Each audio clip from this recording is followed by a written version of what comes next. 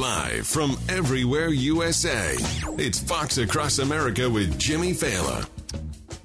Oh, yes, it sure is. We are coming to you live from the greatest country in the world, broadcasting as we always do.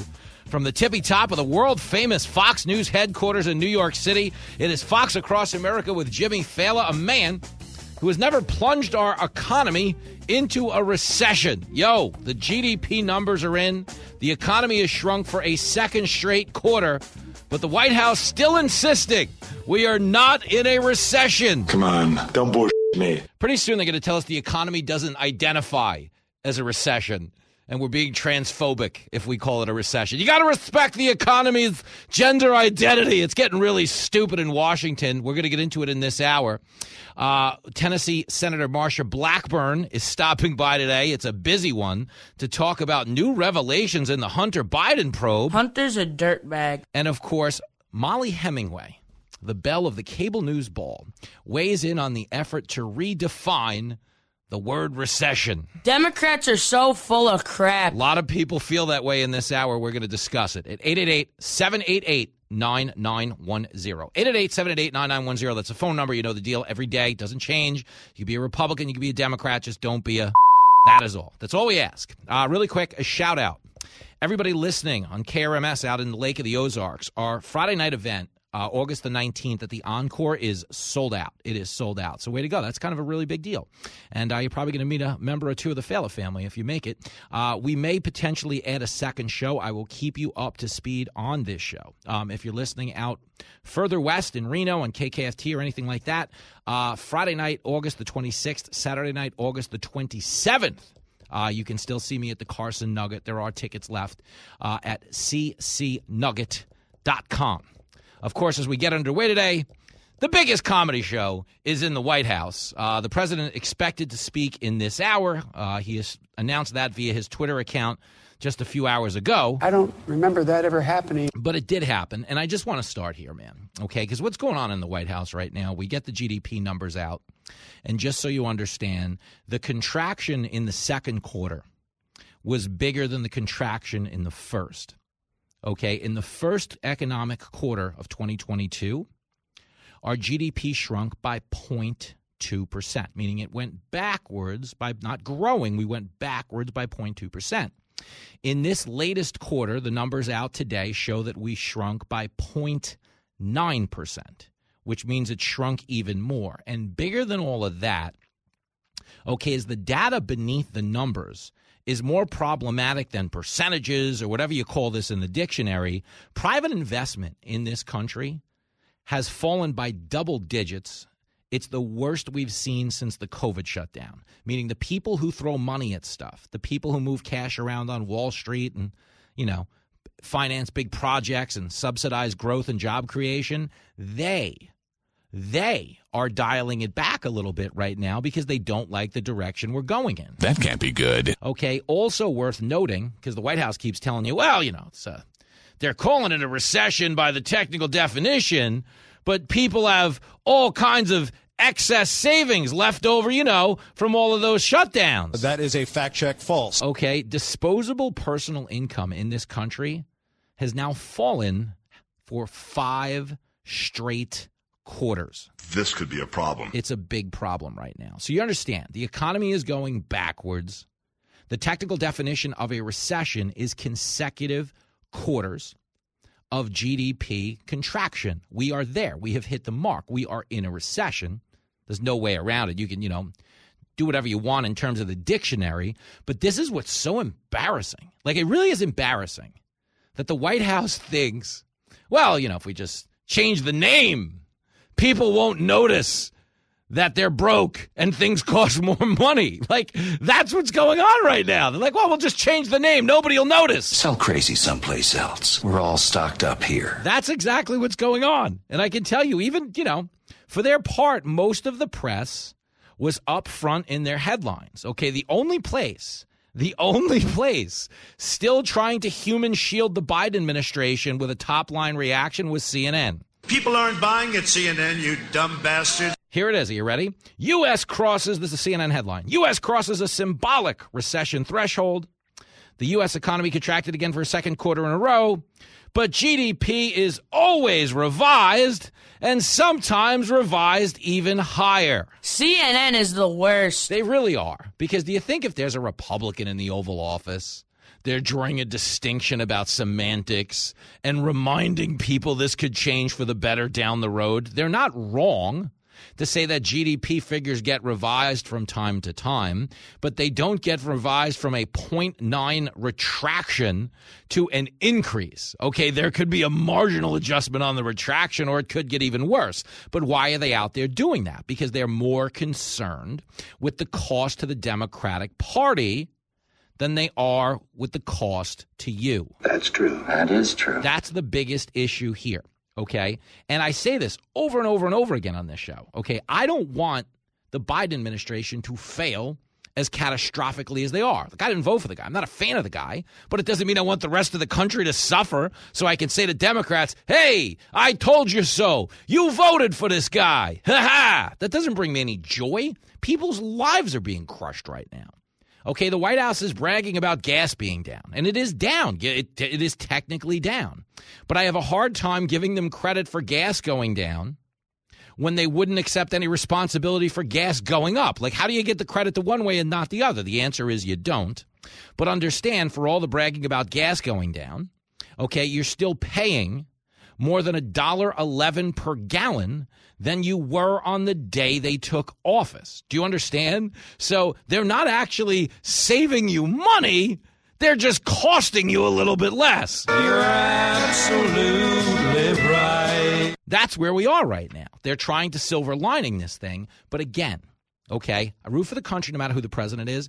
Biden needs to fire people. They need to fire Janet Yellen. They need to fire Jerome Powell. Why? Because the economy is a disaster. It's going backwards. Okay, we are in a recession. I'm not here to debate the semantics with you. Every economist since the beginning of time has considered 2 quarters of negative GDP growth to be in a recession. That's just what it's been. That's what it's always been. They can get on TV today and say, oh, no, it doesn't identify as a recession or there's other economic indicators. But none of that's true. People have lost faith in this administration when it comes to the economy. You've got less than 25% of Americans saying they trust the Democrats on the economy.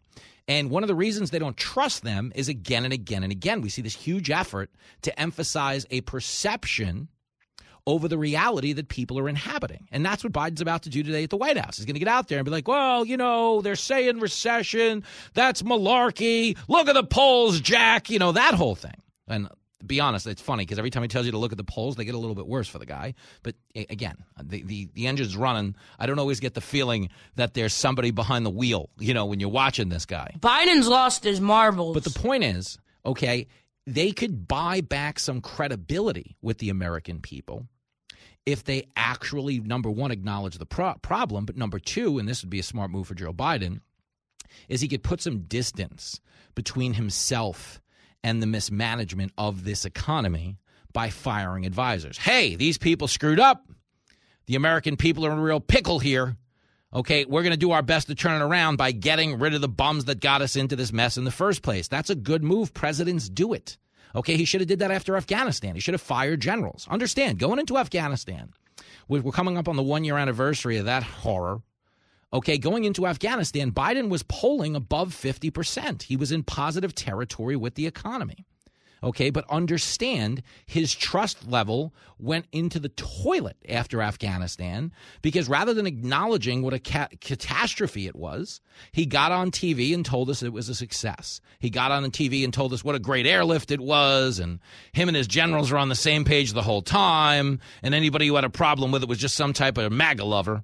Okay, and what ultimately happened? Because Biden's words defied our own eyes, the trust in this man just went into the toilet, and he has never, ever, ever recovered. Tell him like it is. Okay, that's where we are right now. If Biden were to acknowledge the problem and fire a bunch of people, you'd have a shot. Okay, this administration would have a shot at least, you know, reclaiming some type of credibility. But we're not there. They're out there right now telling you everything's fine. Here's Jerome Powell, guy who should not have a job. It's Jerome Powell telling you flat out we're not in a recession, clip one.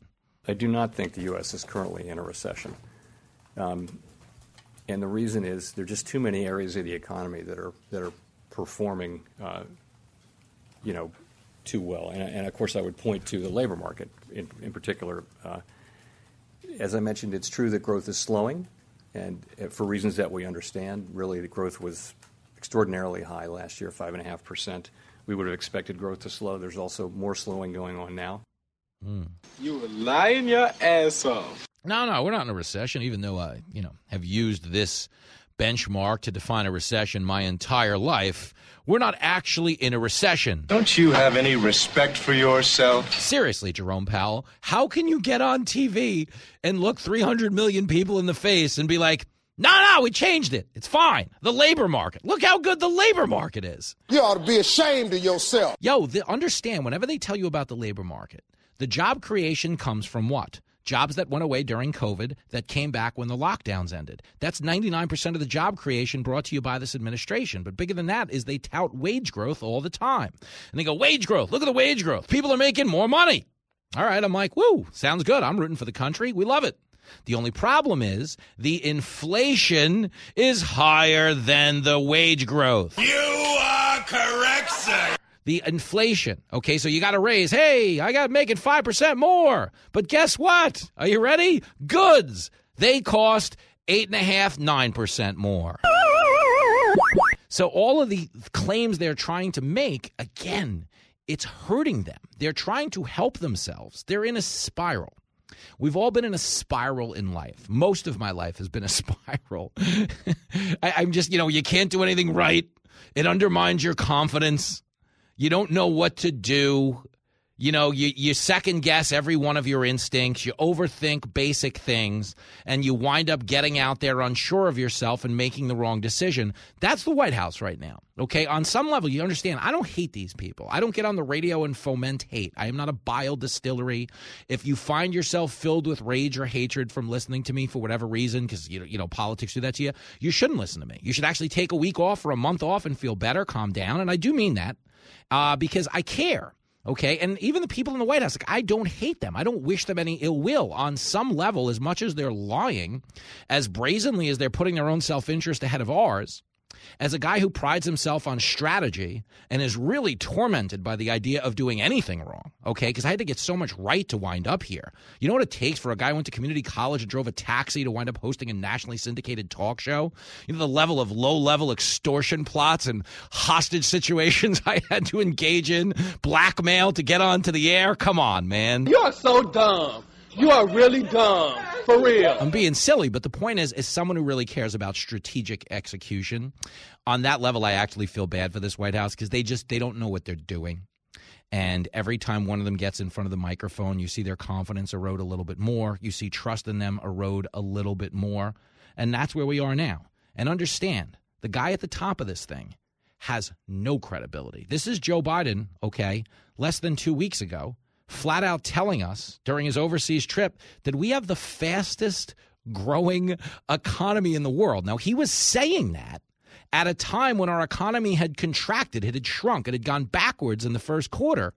He still was willing to get in front of a TV camera and say, no, it's the fastest growing economy in the world. You're not telling me the truth. Here it is, clip 4.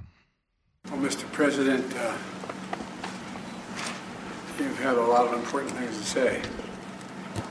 And we have much agreement, and some of the details we'll have a chance to talk about what the disagreement is. But the thrust of what you're saying, we agree with. We need to work closer together. I might note, of all the major economies in the world, we are the fastest growing. We, the United States, already the fastest growing in the world. You're a bald-faced liar. A liar. Dude, if we're the fastest growing economy in the world, having shrunk for 2 consecutive quarters, they must be rioting in the streets in the rest of the world. They're not even showing us. They must be eating their zoo animals, cannibalizing each other. I mean, come on, man. To borrow from Biden parlance, this is an embarrassment. And the problem again and again and again is not with the dictionary. It's with your policies, you jackass.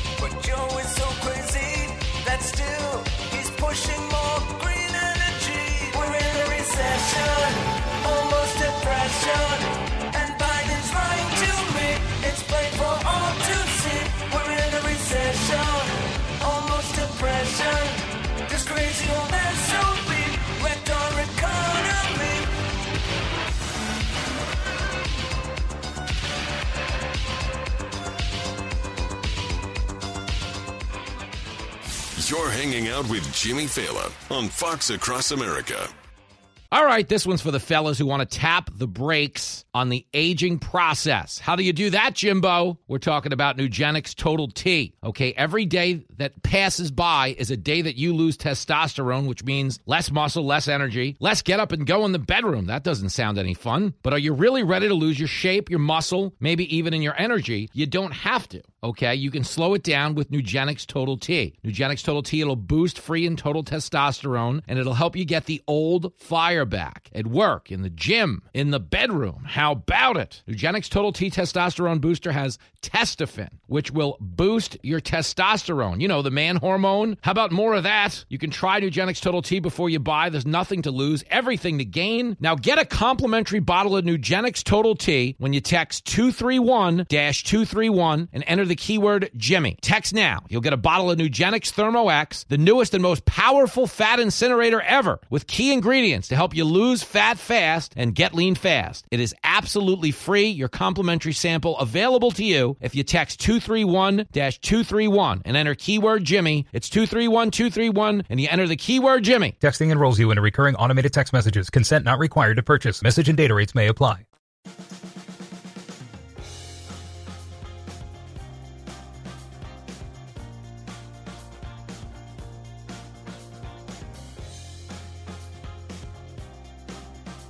Here comes the United States Senate, the Democrats, with a new tax bill and a new spending bill and a new welfare bill. Perfect timing. And a new Green New Deal bill. Right. And it's just sad. It gets frustrating. I don't hate anybody. I start out in the morning wanting to follow Jesus, but by 10 o'clock I want to follow Jesus and slap somebody.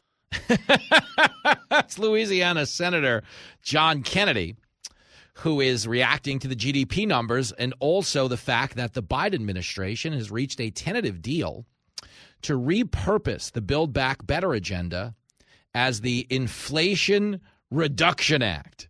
The only problem is the policies are the ones that drove inflation. That's stupid. Use your common sense. For real. Hey, we'll raise taxes on corporations. We'll give out more entitlements. What could possibly go wrong? Oh, I don't know.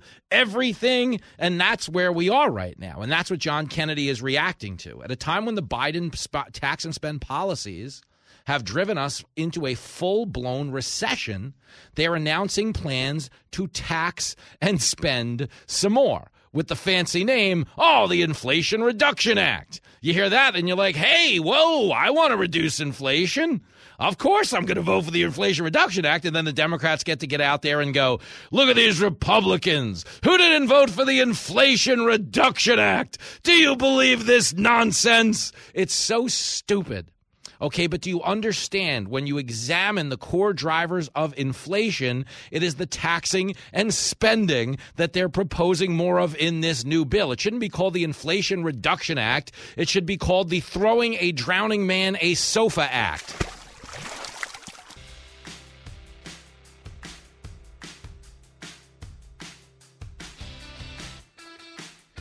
It is Fox Across America. Your radio buddy, Jimmy Fallon. Big day today on the show. Molly Hemingway here in the next hour. Got some revelations in the Hunter Biden probe. We have a second witness who has come forward now and corroborated the claim that Joe Biden was, in fact, the guy, the big guy, getting a 10% kickback on all the transactions. Are you the big man, Joe? Now, this is fascinating because the media, of course, if you remember, covered up this story in the run-up to the election, wouldn't go anywhere near it. You couldn't put it on Facebook, couldn't put it on Twitter.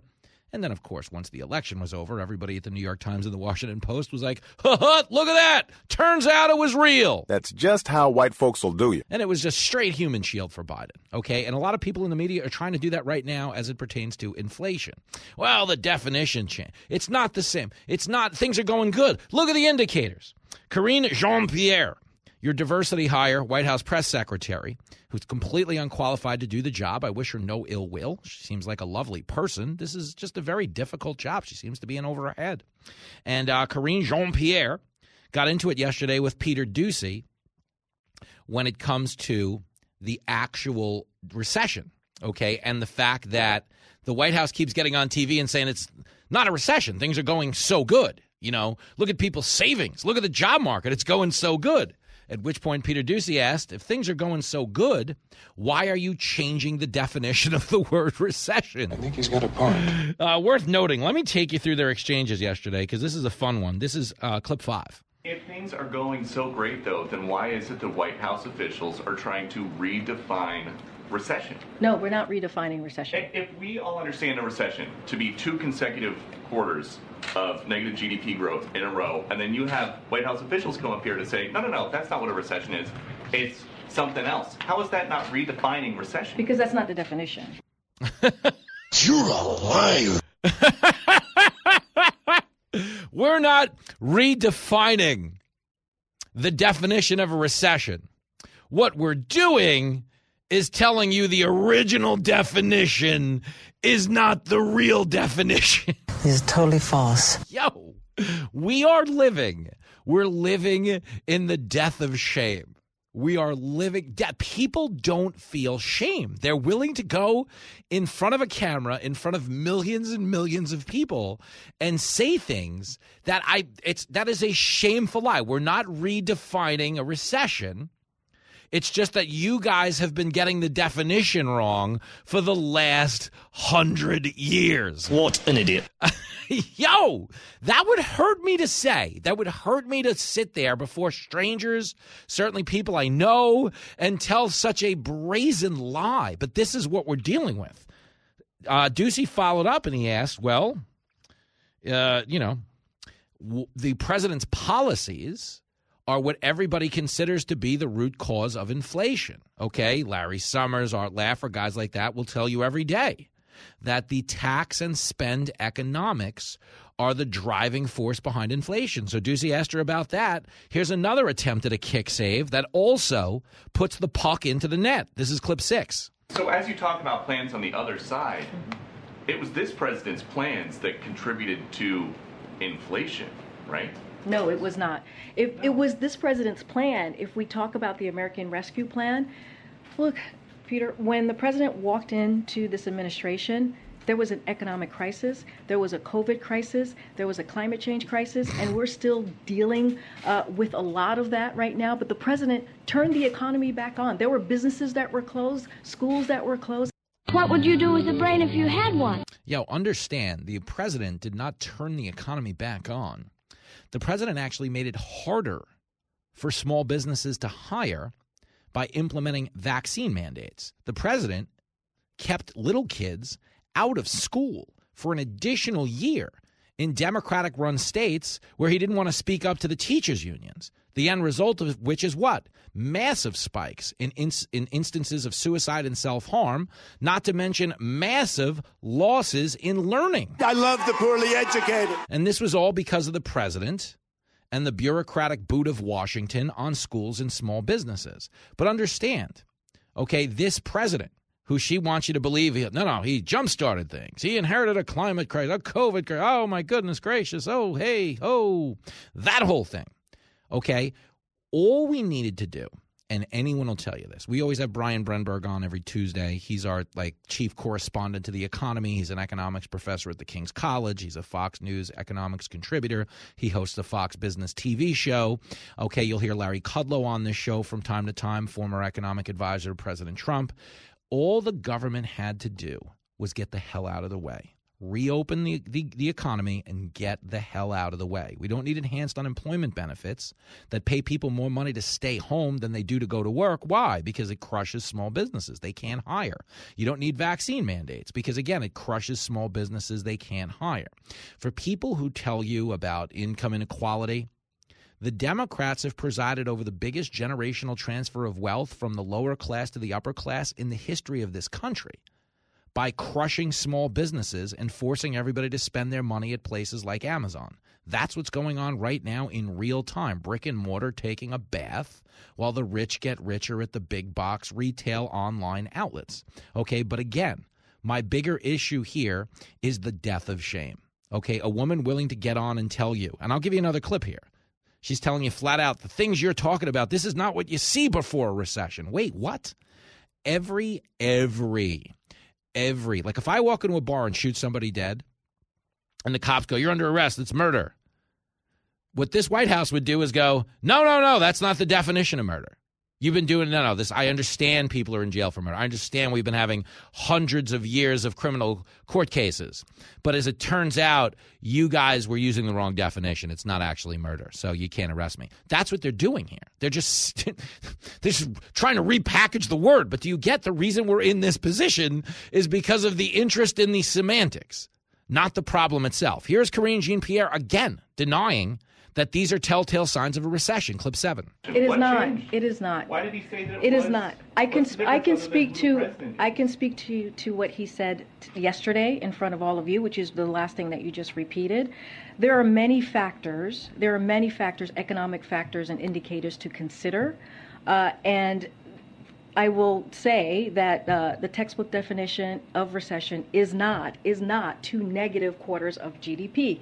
We have a strong labor market. We have business that's investing. We have consumers that are also very much investing and purchasing. That is incredibly important. We have 3.6 unemployment. You do not see that in a pre-recession, and you do not see that in a recession. Can you imagine being that stupid? I mean, that's crazy talk. Okay. You just don't see these things. The labor market, again, unemployment is low. I'm happy for that. But people are making less money because of inflation. You dig? The job creation that they keep touting is job recovery. Industries that were closed. Okay, understand. We went through a year and a half where no one could get on a cruise. Okay? When the cruise industry reopens, millions of jobs come flowing in. Those aren't new jobs. They're the same old jobs. I've made this analogy before. If Jenny Failer throws me out of the house because I come home smelling like stripper perfume with my producer Mikey, which is a high probability that I do. If you hang out with that guy, you better bring some singles. But the point is, if I come home and Jenny throws me out of the house for a week, if I move back in a week later, okay, I don't get to claim I got a new house because I'm back in the old one. That's the point. But this is the type of shell game they play in Washington. And no one is playing it harder than Brian Deese, okay? You know, we had Baghdad Bob with the Iraq War. We have D.C. Deese when it comes to the economy, telling us with a straight face, again, virtually, this is his quote, virtually nothing shows this is recessionary. Yo, the economy is shrinking. It's the equivalent of, again, fiery but mostly peaceful protests. If my house is on fire, literally burning to the ground, and I'm standing on the front lawn going, virtually nothing shows this is a fire, other than the flames and the guys with the water and those. This is what we're talking about here. And again, it's embarrassing. I'm embarrassed for them. But it's also just such a bad thing for our country. And the point I'm trying to make in harping on this as hard as I have, because I've covered the story nonstop this week. Some of you guys are like, hey, Jimmy, can you sing any other songs? I feel like I'm at a Chumbawamba concert. All they give us is I get knocked down and I get knocked back up again. I don't have any other songs. No, we got plenty of hits in the bag. All right, folks? But you need to understand. Everybody listening needs to understand. Okay, we're in this position because this is what career politicians do. This is what career politicians always did. Okay, this is not me making a case for Donald Trump. I don't even think he's going to run again. But it is me making a case for getting more outsiders with a business mentality into Washington because they emphasize our bottom line instead of their political fortunes. Okay, that's what's going on here, and it's brazen. Again, they're flat out just changing the definition of a recession. That's not a person saying, hey, we got to solve this problem. That's a person saying, hey, these poll numbers are a problem. We got to do something to get them under control. I admire your honesty. Well, the only honesty you're going to get, because here's Brian Deese, and he is miles away. It is clip 8. Well, we're certainly in a transition, and we are seeing slowing as we all would have expected, but I think if you look at the full data and the type of data that NBER looks at, virtually nothing signals that this period in the second quarter is recessionary. Obviously, in the labor market, 3.6% unemployment, but also 1.2 million jobs in the second quarter, 2.7 million jobs over the first half of this year. That's not what typical people or what the NBER would typically think of as recessionary. You can't handle the truth. I mean, he really can't. Again, I am not denying the stats he's pointing to, the 3.6 unemployment. Now, that's a thing. But if your inflation costs more, okay, than your wage growth, you're not increasing your economic prospects. When private investment goes down by 10%, meaning the people who drive job creation, the people who drive innovation, when they're spending less money, that's a sign that the economy is shrinking. Okay, that's a sign that hiring will eventually slow down. Okay, understand that when people's disposable income has gone down for 5 straight quarters, okay, we're talking about over a year, people's disposable income, okay, it was at a peak for a lot of people right when Biden took office. Why was it at a peak when he took office? Because some people, most people, had been home. They had saved money on commuter costs. They had saved money on, vacation. They had saved money on going to the movies, things you couldn't do, couldn't go to a restaurant. If you really looked back on the past year of your life and you said, well, let's think of all the times we went out to eat instead of cooking. Let's think about all the times we went to a movie. Let's think about all the times we took a trip and threw gas in the car or bought plane tickets and everything in between. You realize if you eliminated all of that, you'd have more money. So the pandemic left people with an artificially inflated, some people anyway, the lucky ones, it left some people with an artificially inflated amount of disposable income. When the economy reopened and people got to go do things again, okay, that artificial inflation started to lower in the sense that people were spending their money again. But what compounded the process is that inflation skyrocketed. It was 1%. 1% the day Biden took office. It's now at 9%. Biden is such a disaster. So you understand that annihilated anyone's disposable income. It has fallen every single quarter since the guy took office. Those are the core indicators. People aren't doing good. Do you know what an indifference you're talking about right now? When people have seen their disposable income and their personal income plummet every month of your presidency, and you have the balls to get on TV and say things are good. Don't tell me it's a recession. The economic indicators, we've never heard anything like this when we talk about a recession. I mean, this is absolutely gross. It's disgusting. You know what else it is, by the way, for what it's worth? A recession. Introducing Recession by Calvin Klein. Recession. A fragrance so good, it's hard to define. And what is exactly the White House's definition of a recession? Again, I'm not going to define it from here. Recession. Made from a patented blend of inflation and high fuel prices, Recession will have all the hot and horny girls in denial. This is not an economy that's in recession, but we're in a period of transition in which growth is slowing. Recession will give you the confidence to take on any challenge. I am very willing to let the American public judge my physical and mental my physical as well as my mental fitness. Recession is so strong, it's causing women and men to lose their minds. I keep forgetting I'm president. Recession by Calvin Klein, a fragrance that always does the job until there's no more jobs out there. You're hanging out with Jimmy Fallon on Fox Across America.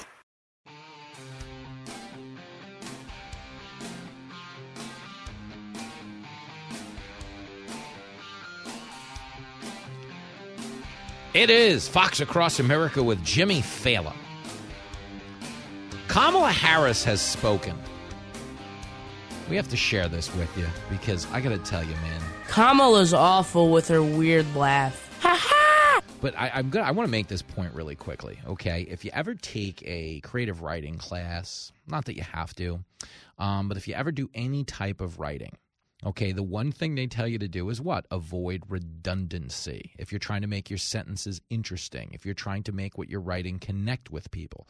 Like I can tell you as the former head writer for 2 different TV shows, one of the biggest lectures you get all the time is, hey, is there another word for this? Because you used it 3 paragraphs ago, and you really shouldn't be saying it twice. You want to be as efficient as you can, and if you really want to have an impact, you avoid redundancy. Here is Kamala Harris's attempt to phrase something in a way that will ultimately have an impact. It's clip 20.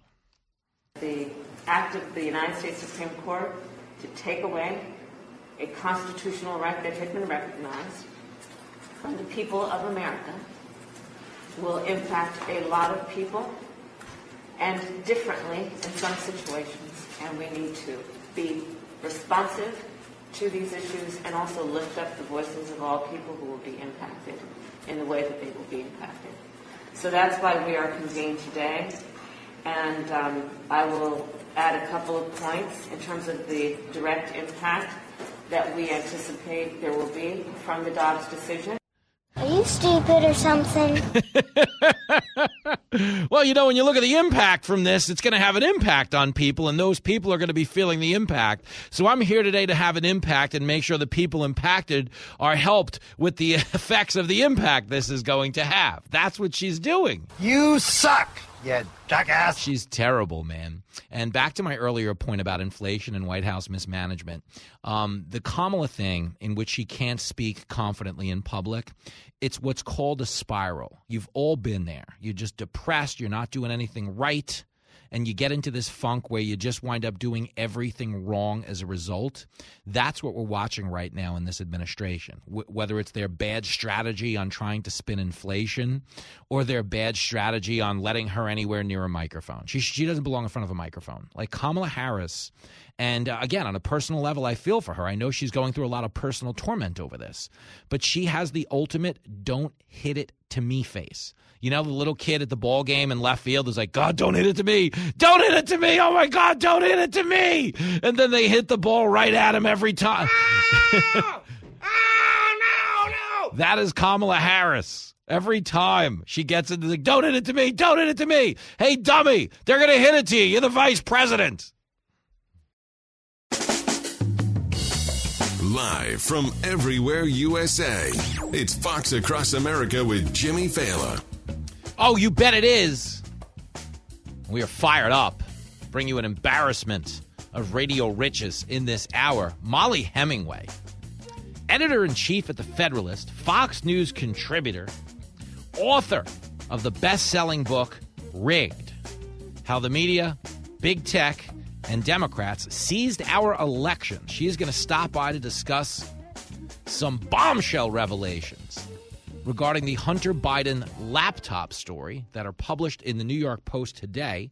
And I say the word bombshell with all sincerity because we have not one but two witnesses on record by name saying that Joe Biden was in fact the big guy, getting a 10% kickback from all of Hunter's business transactions, peddling influence in our government, and coaching them through a cover-up. This is significant. Why is it significant? Okay, you wouldn't know from opening up newspapers or watching most of cable news because they're not even touching the story. But you understand, if your president is compromised, we're all compromised. It's a problem for Democrats just the way it's a problem for Republicans. Okay, but it's significant from a standpoint of this is a lot more corroborating evidence than anything that got us a 3-year Mueller probe. You understand, the Mueller probe was started by James Comey, who leaked classified information to the media knowing it would trigger a special counsel with the end goal of getting Donald Trump to self-destruct, create the perception that there was a there by firing Robert Mueller, by interfering with the investigation. Of course, Trump did none of this because in the end he had nothing to hide. But they knew that going in. Understand the Mueller probe, okay, was entirely based on a Steele dossier bought and paid for by Hillary Clinton as a diversion from her private email scandal. Okay, they bought and paid for this. This is verified. We know this through the Durham investigation. Okay, we had Clinton campaign associates in the court of law facing criminal charges for this very deed because the Mueller probe really was a hoax. That's not me being pro-Donald Trump. That's just me being pro-truth. But you understand the same media that was willing to run for 3 years on anonymously sourced bombshells regarding Donald Trump, all of which turned out to be false. Understand, even the New York Times just issued a retraction last week of 9 stories they want to take back as a mea culpa. You know, sorry, guys, we got these wrong. But understand, they weren't getting them wrong, okay? They were getting them wrong on purpose. I mean, getting them wrong implies that they tried and it turns out the details didn't add up. No. They were reporting this stuff as gospel without even attempting to verify any of it. Why? Because they were just trying to damage Trump. That's a real problem for our country, you guys, no matter whether you like a president or you don't. Okay, the guy who winds up in charge really does determine whether we sink or swim. And if you're inhibiting his ability to do his job by calling him a treasonous Russian agent just because your feelings got hurt, you wind up damaging the country. Understand, they damage the country in doing this. Conversely, you damage the country just the same if you don't obstruct a president who we actually know is actively selling influence in our government. Okay, we now know that not only has Tony Bobulinski come forward before the election and said, yeah, this actually happened, this is a thing, but we now have a second, according to the New York Post, a second business partner who has come forth with text messages implicating Joe Biden in the ongoing effort to sell influence in our government. This matters. Okay, it also matters from a standpoint of if you are interested in the truth, remember the truth. Okay, Joe Biden told us how many times on the campaign trail that he never discussed his business ventures with his son one time. One time. Nah, it never happened. We never discussed it. Okay, understand the significance of that. Okay, his son flew to China on Air Force Two. No dad listening right now, no kid listening right now has ever gotten a car from their dad for the evening without being asked, where you going with this thing? You know, usually you made up some type of believable lie. You know, we're going to the movies. Oh, we're going to the hamburger stand. Cut to you dying in a field from alcohol poisoning, whatever keg party chicanery you got into. But the point is, okay, nobody ever gets the car from their dad without telling them where they're going. You want me to believe with a straight face, that this kid got his hands on Air Force Two and his dad didn't know what he was up to? I mean, come on. You must have got manure for your brains. Give me a break. But here is Biden, okay? It's worth pointing out. Okay, here is Biden on multiple occasions denying that he knew anything about Hunter's business ties. Clip 13.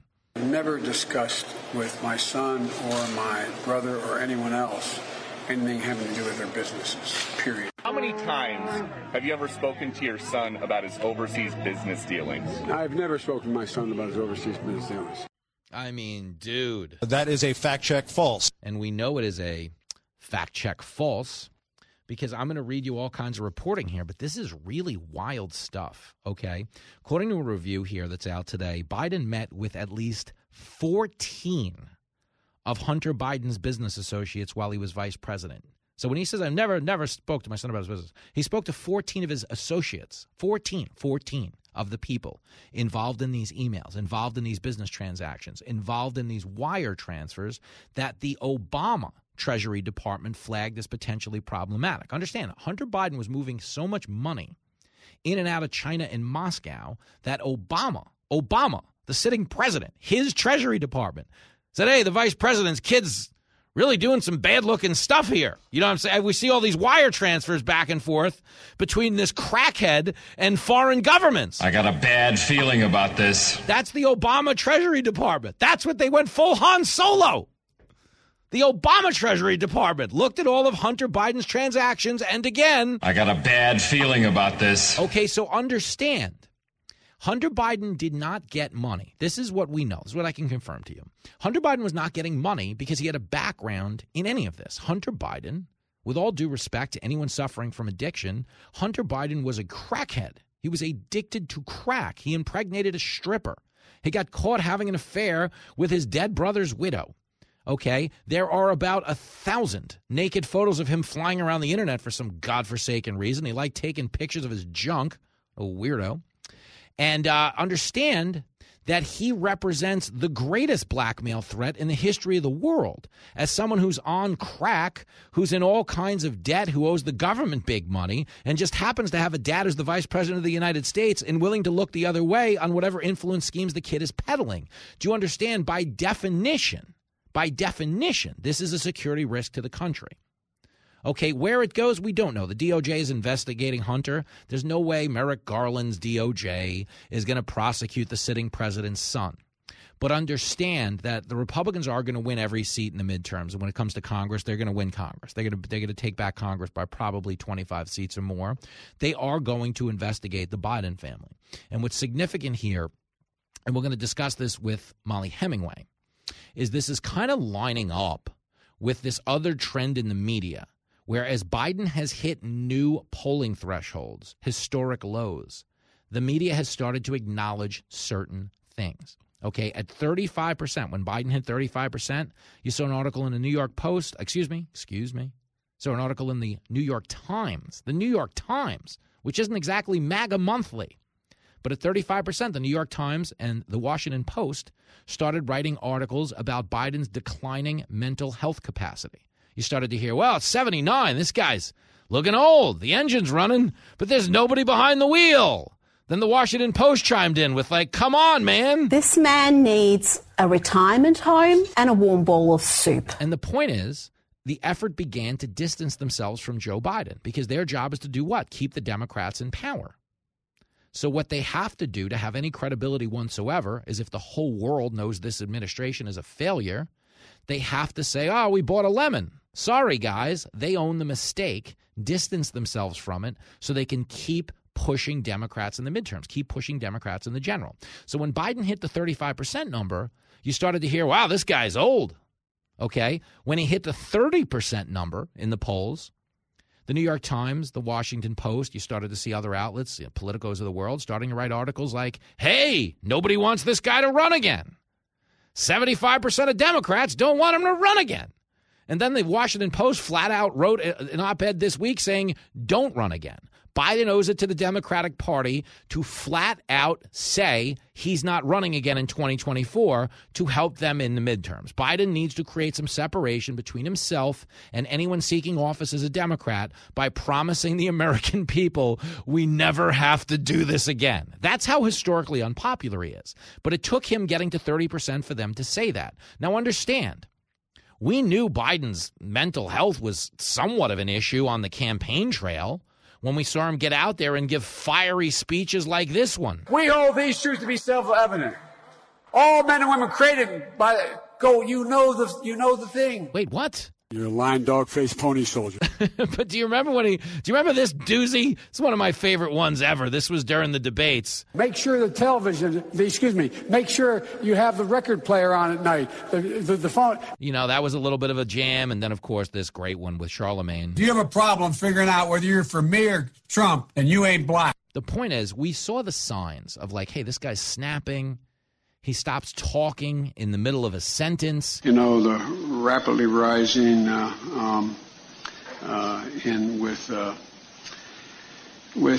don't know. You know, and I understand Joe Biden grew up with a stutter and overcame it on some level, so I'm not trying to poke fun at the stutter, but what I just played you is not a stutter. That's a guy who just quit talking in the middle of the sentence because he was finished. Ah, hell. What is it, second down? Send in the punt team. Forget that we have those other two downs. Let's just pull punt now. Guy's just done. Okay, we knew that on the campaign trail, and we were all saying like, hey, this doesn't seem right. Okay, they knew that too, but they were so desperate to beat Trump, they just let him, they just shilled for the guy. Oh, he's the best. The adults are back in the room. Remember they told us that when Biden finally got elected, made his first speech? Anybody who has any connection to reality about what is going on around them should have watched that and said, the adults are back in the room. It seems as though we have a professional adult once again in the White House who's just simply doing the work. Really, the theme, I would say, is the adults are back. Still, it is a relief to have adults in charge. Now we have adults in the White House. Okay, the adults are back in the room. There is a sense, I think, the world over that the adults have returned. We have an adult in the White House now, and it's glorious. I'm surrounded by idiots. I mean, really think of that. No, it's great. We got an adult back in the room. Turns out the adult was in a lot of rooms. He was in a lot of rooms that his son happened to be in selling influence to our government. Yo, that's a problem. If you're a Democrat, understand, that's a problem. If the country is compromised, okay, a guy whose son took millions and millions of dollars from China and now keeps reconfiguring our economy to accommodate the Chinese government, by the way, who have no interest in clean energy whatsoever. They open up 3 coal plants an hour. but they're building all of our green energy infrastructure. Do you get the scam they have? No interest at all in pollution. They're opening up coal plants left and right, but at the same time, they're like, well, the Americans want to pretend they're saving the world. We might as well make a couple of bucks off of them. You know, Biden's announcing right now more green energy initiatives. We have a clip of the Chinese government reacting.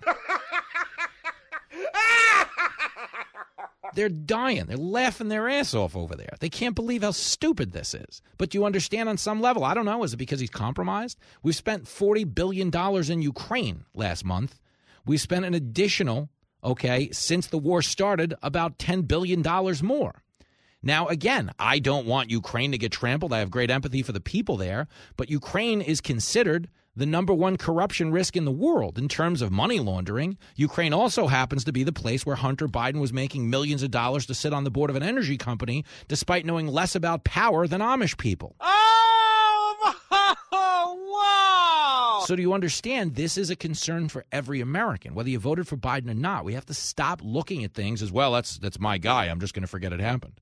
You know, people do that when Trump does something wrong. You can't. If he does something wrong, Trump does something wrong, you're supposed to be allowed to throw the challenge flag. You ought to be ashamed of yourself. No, that's just how it works, okay? These politicians, no matter how much you like them, no matter how much you hate them, they're supposed to work for us. And what we're getting out of these Hunter Biden revelations, little drip by drip, is that they were working a lot harder for themselves than they were for you and me. And my question is going to be with Molly. 35% got the media to admit the guy's marbles weren't all there. 30% got the media to demand he doesn't run again. Is there a poll number where the media finally acknowledges that the Biden family operates an awful lot like an influence peddling scheme, dare I say a criminal enterprise, and start acknowledging that truth too? Uh-oh, I'm in trouble. The show that leaves you without hope or change. I'm telling you, man, this stuff will poison your mind. This is Fox Across America with Jimmy Fallon.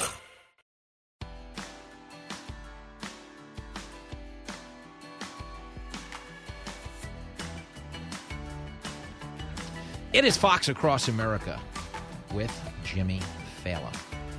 Fascinating stuff going on. The Biden administration right now. You know, we've got the whole, this isn't inflation, this isn't our fault. Don't pee on my leg and tell me it's raining. That's the big effort at the White House. The one thing they're not discussing, this Hunter Biden thing is significant because, again, the media shielded this thing in the run-up to the election, but they were willing to admit that the Hunter Biden laptop was real once they got their guy into office. Now, of course, their guy is a catastrophic failure. I mean, understand that Joe Biden is the least popular president in modern American polling history. Okay, less popular right now than even Jimmy Carter was. Okay, and at the height of the Mueller probe, Trump's popularity within his own party never dipped below 90%. Joe Biden right now has 75% of Democrats saying they don't want him to run again. Biden sucks. 75% of his own party. Like you dig, Jimmy Carter, as bad, you know, we always use him as a metaphor for everything. Oh, he's Jimmy Carter. Okay. Jimmy Carter didn't hit this number at any point in his presidency, which is considered the worst presidency of our lifetime. He was never in a spot where the Democratic Party was asking a sitting president not to run again. Joe Biden is being asked not to run again, which is also funny because he didn't run the first time. He stayed home in his house, and the media ran for him. But now the same media that ran for him is running against him pretty hard in the sense that they're willing to acknowledge fault. Yes, there's a lot of people out there shilling over the inflation thing and trying to protect the Democratic ideology that's causing it. They don't want you to admit it's a recession. Not because of Biden, because if we acknowledge it's a recession, we also have to acknowledge that all of these Democratic policies that have been implemented in the last year and a half caused the recession. He's a lousy dad, but he's right. So they won't say that, but they will say personal things about Biden. He's old. He sucks. You know, and are we going to get to a number where they start talking about this Hunter Biden thing? And he should be behind bars. Because if there's a poll number that would trigger such a reaction in the media, this guy is capable of hitting it. I'm just telling you as someone who cares, not an activist. Okay, I don't sit here and be like, we just got to get rid of Biden and we'll be fine. I don't know that we'll be fine. We're going to replace him with some type of politician. Politicians don't do anything, okay? They tell you they care about you, and then they, reconfigure everything in the country to benefit them. That's what goes on. So I'm not sitting here like, we just get rid of him. But I do consider it a start because he's just in a bad spot. Like, the job is beyond him in terms of his mental acuity. And in terms of his judgment, understand, Barack Obama Okay, Barack Obama didn't endorse this guy, his former vice president, until every other candidate had dropped out of the race. Barack Obama thought so much of Joe Biden in 2016 that he talked him out of running at all. Nah, it's not your turn. Sit this one out. Okay, Joe Biden is known in Washington as historically incompetent. He's now running the country into the ground, I might add. And do you understand, if in fact there is a there in terms of Hunter Biden being a criminal, the media may ultimately go out and chase it down, not because it's in your best interest, but because it is in their best interests. Oh, you're right. And when you're right, you're right. And you're always right. Molly Hemingway when we come back.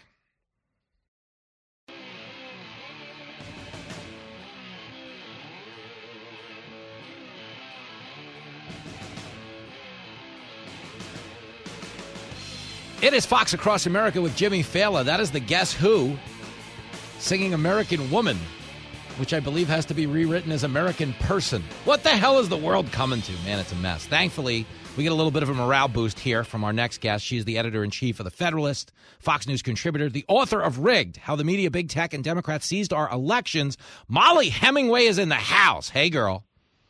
Great to be here with you. Well, I want to ask you a question right out of the gate, Molly, because you and me, we have bonded privately off our affinity for the movie Pee-wee's Big Adventure, have we not? It's true. There it is. You can confirm. Okay, so Fox, put that up on the Chiron. Hemingway confirms Pee-wee's Big Adventure connection. It's an amazing movie. That's the best movie ever. Okay. It's the best. What do you think was more concerted? The effort to hide Pee-wee's bicycle or the effort to hide the word recession?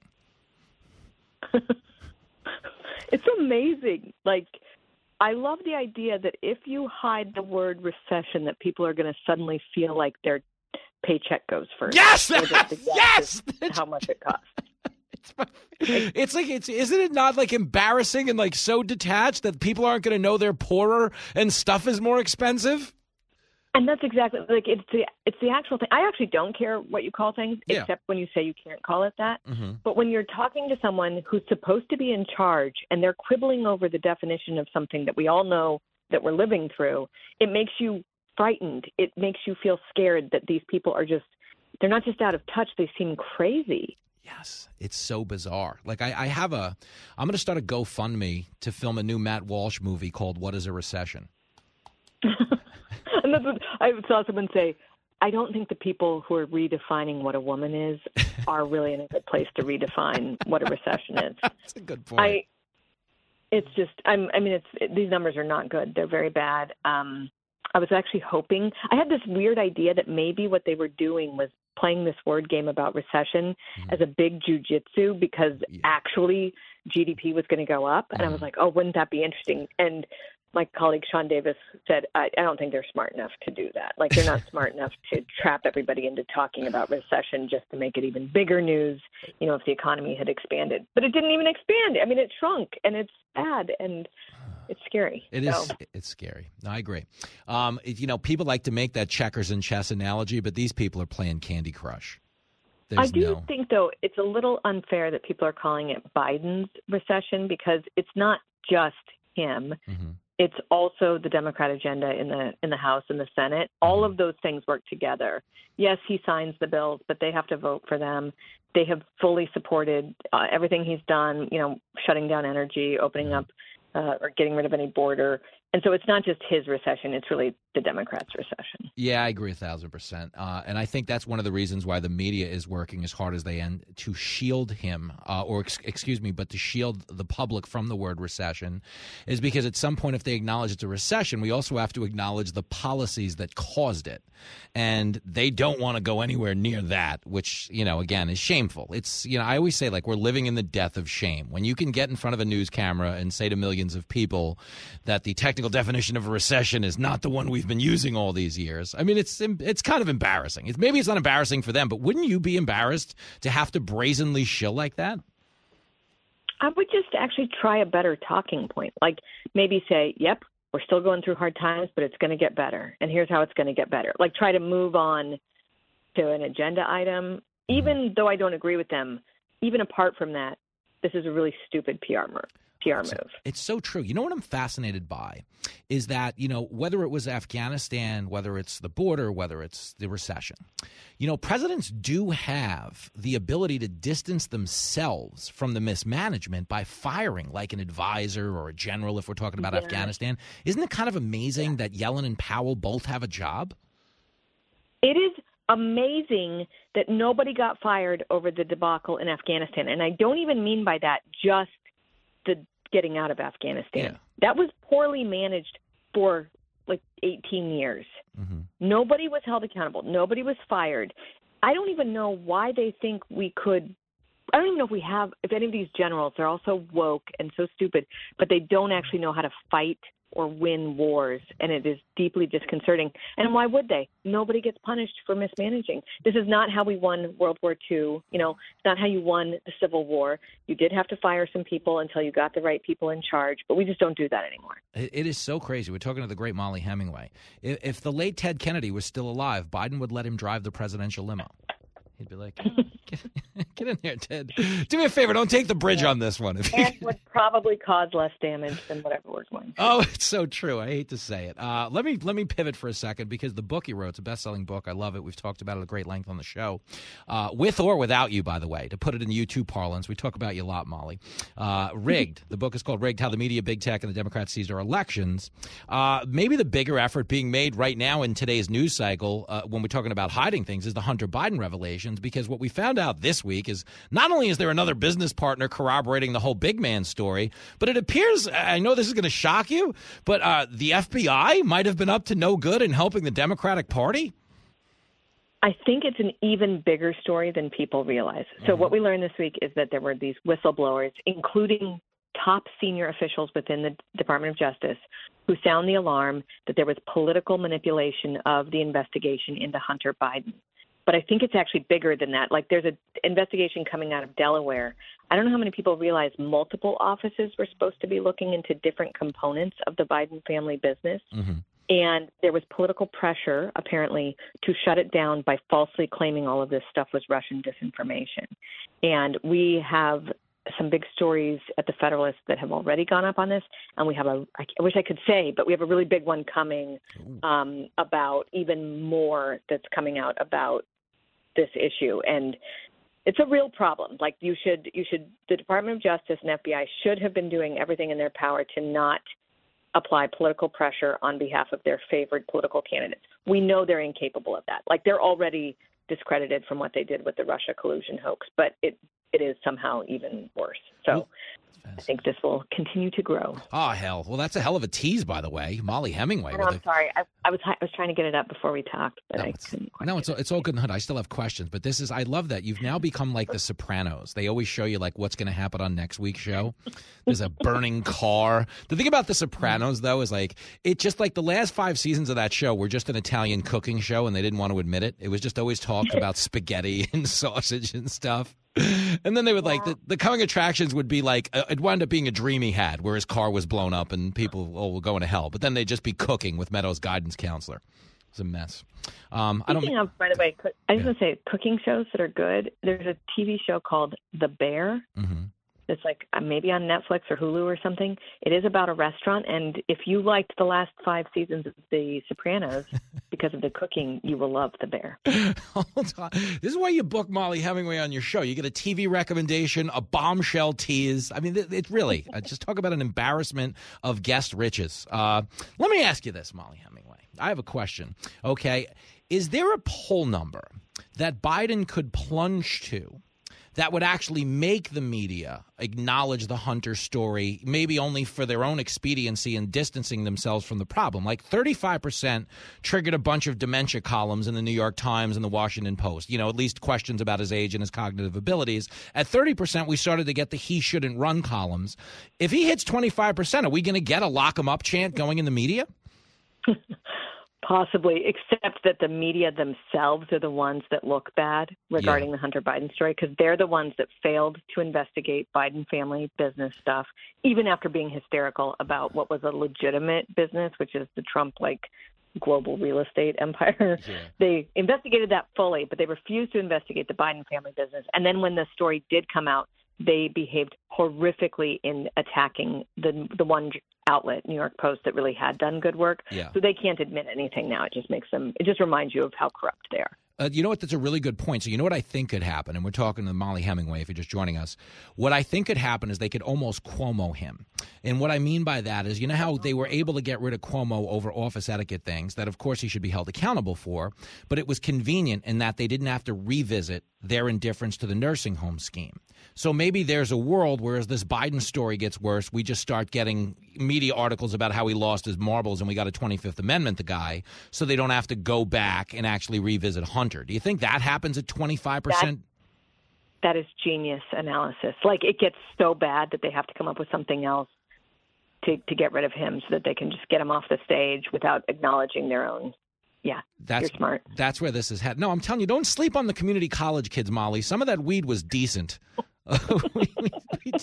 we take a lot of heat. You know, we're out there cutting class playing video games in our 30s, you know, but we get it right once in a while. Molly, come on.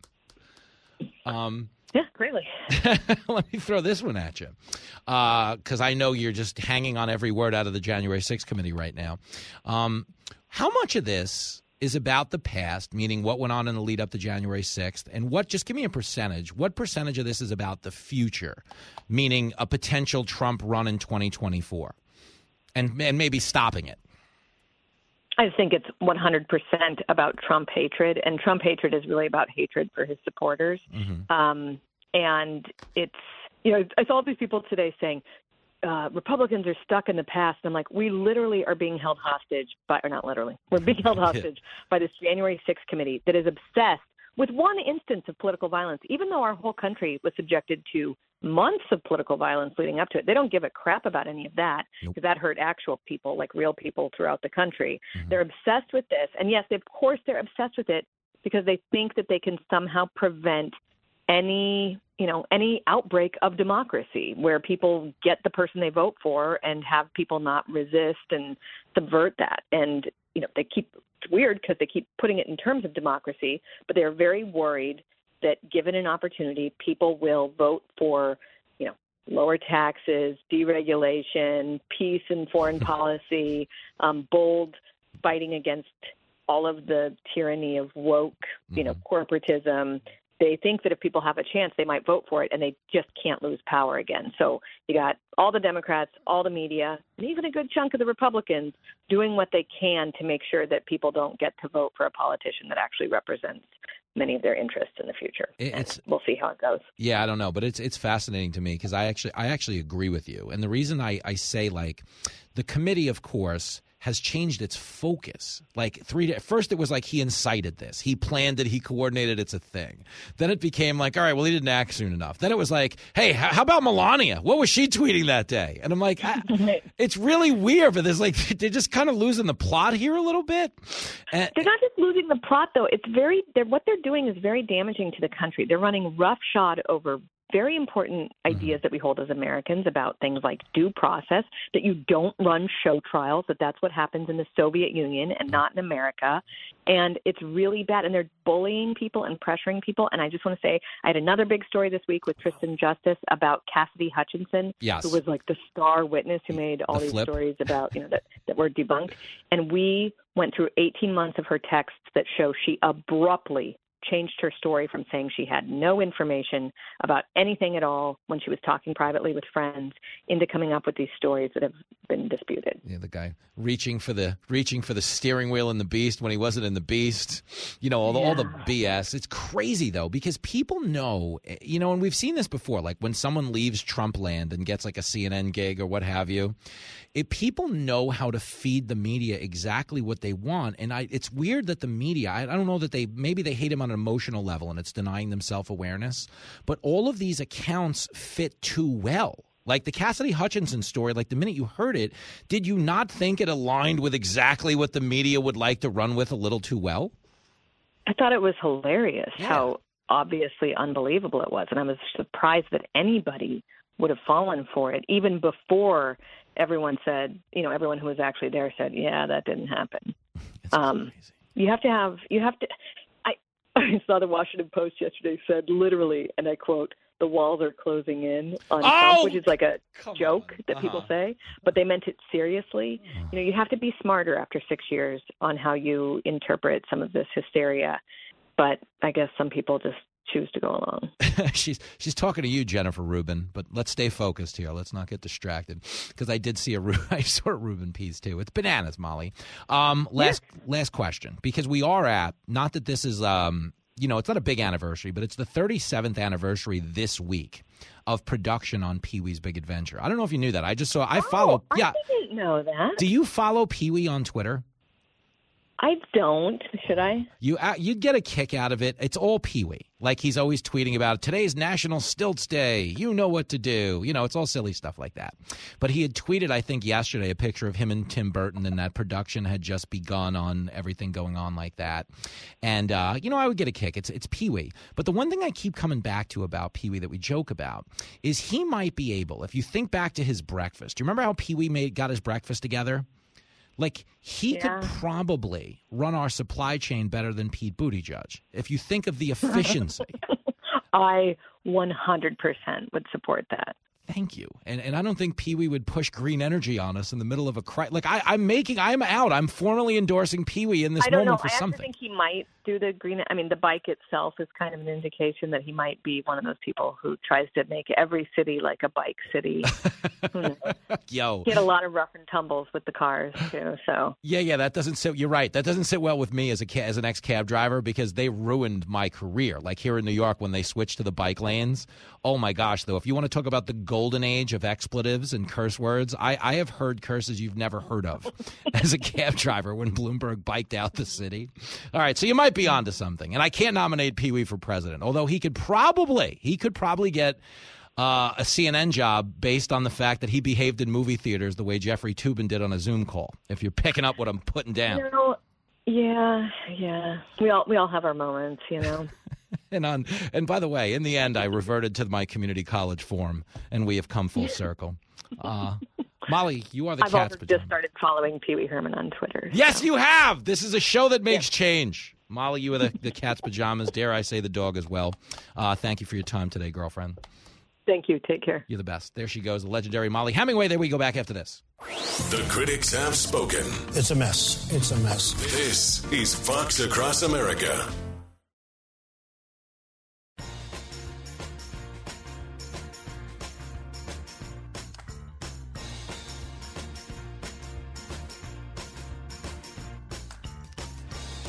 It is Fox Across America. Your main man, Jimmy Fallon. Just wrapping it up with Molly Hemingway.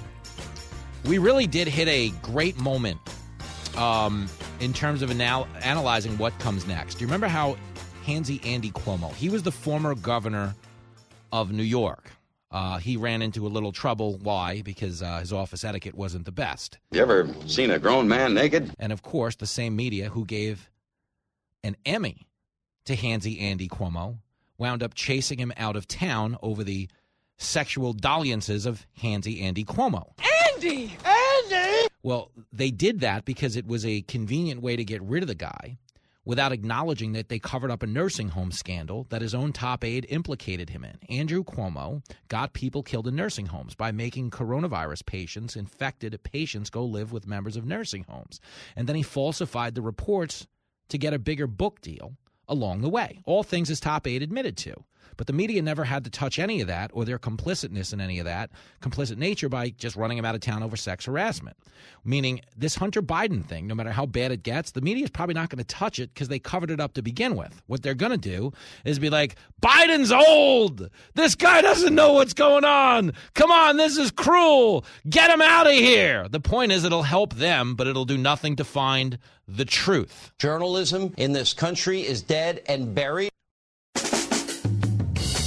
Live from everywhere USA, it's Fox Across America with Jimmy Fallon.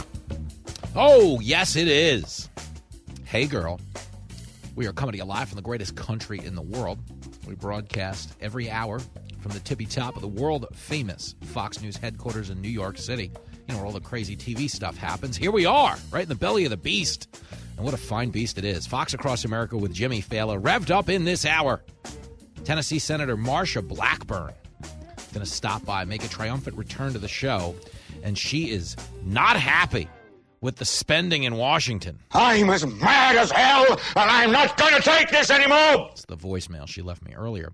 But Senator Blackburn throwing the challenge flag in this hour, as everyone should, on the bill they're working on in Washington. Joe Manchin has reached a tentative agreement. We are told Joe Manchin reaching that tentative agreement with Chuck Schumer. Chuck Schumer is a clown. Total clown. Okay, but Chuck Schumer and Joe Manchin and the Democrats have repurposed the Build Back Better agenda as the Reducing Inflation Act. That's what it's called now. We're reducing inflation, but understand it's every single thing in the Build Back Better agenda. More subsidies for green energy, more subsidies for Obamacare, and oh yeah, more taxes on corporations. And oh yeah, more government spending, which of course doesn't just like happen. We're not like pulling cash out of a shoebox.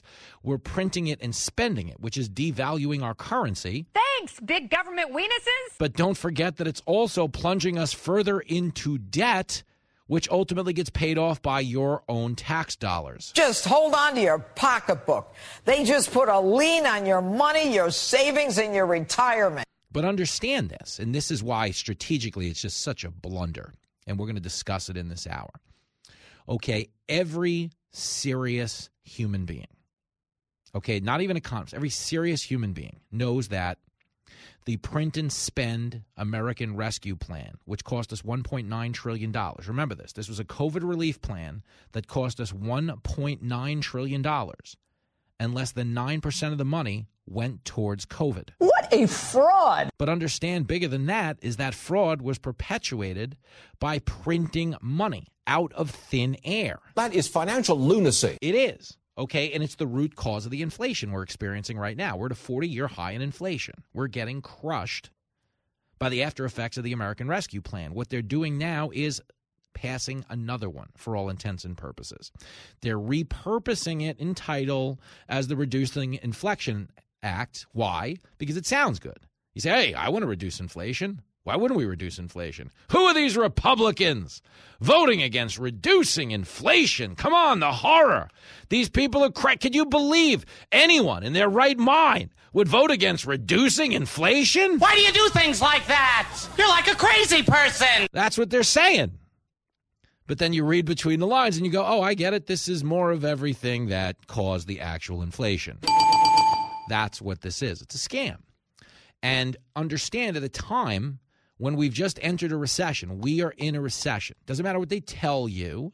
The economy has contracted in consecutive quarters. That was the definition of a recession for the past 100 years. The Biden administration telling you there's a new definition doesn't hold up. Again, it's no differently than me walking into a bar shooting somebody dead. And then the cops say, you're under arrest for murder. And I go, ho, hey, ho, that's not the definition of murder. It changed. You guys didn't know? That's what they're doing. They're just changing the definition. But what's so embarrassing about it is that they don't stop to think that, like, you know, people are going to notice that their savings are way down. They're going to notice that their gas is more expensive. They're going to notice they're poorer. They're going to notice their personal savings have been depleted. Understand that.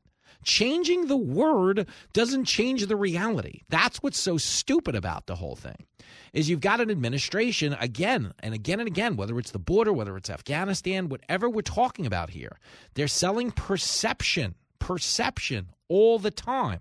And they're selling it a lot harder than they're selling reality. This is politics as usual. But when we get to this whole Reducing Inflation Act, that's what we're doing here. We're reducing inflation. John Kennedy had some pretty colorful explanations of what's going on. Let's start here with clip 10. People aren't working. You don't look at the unemployment number, you look at the labor force participation rate.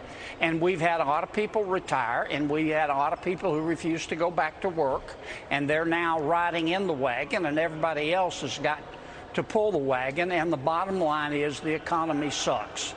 So he's starting off with, you know, the Biden claims that the economic indicators are sound. We've got low unemployment. One of the reasons we have low unemployment is because less people are seeking jobs.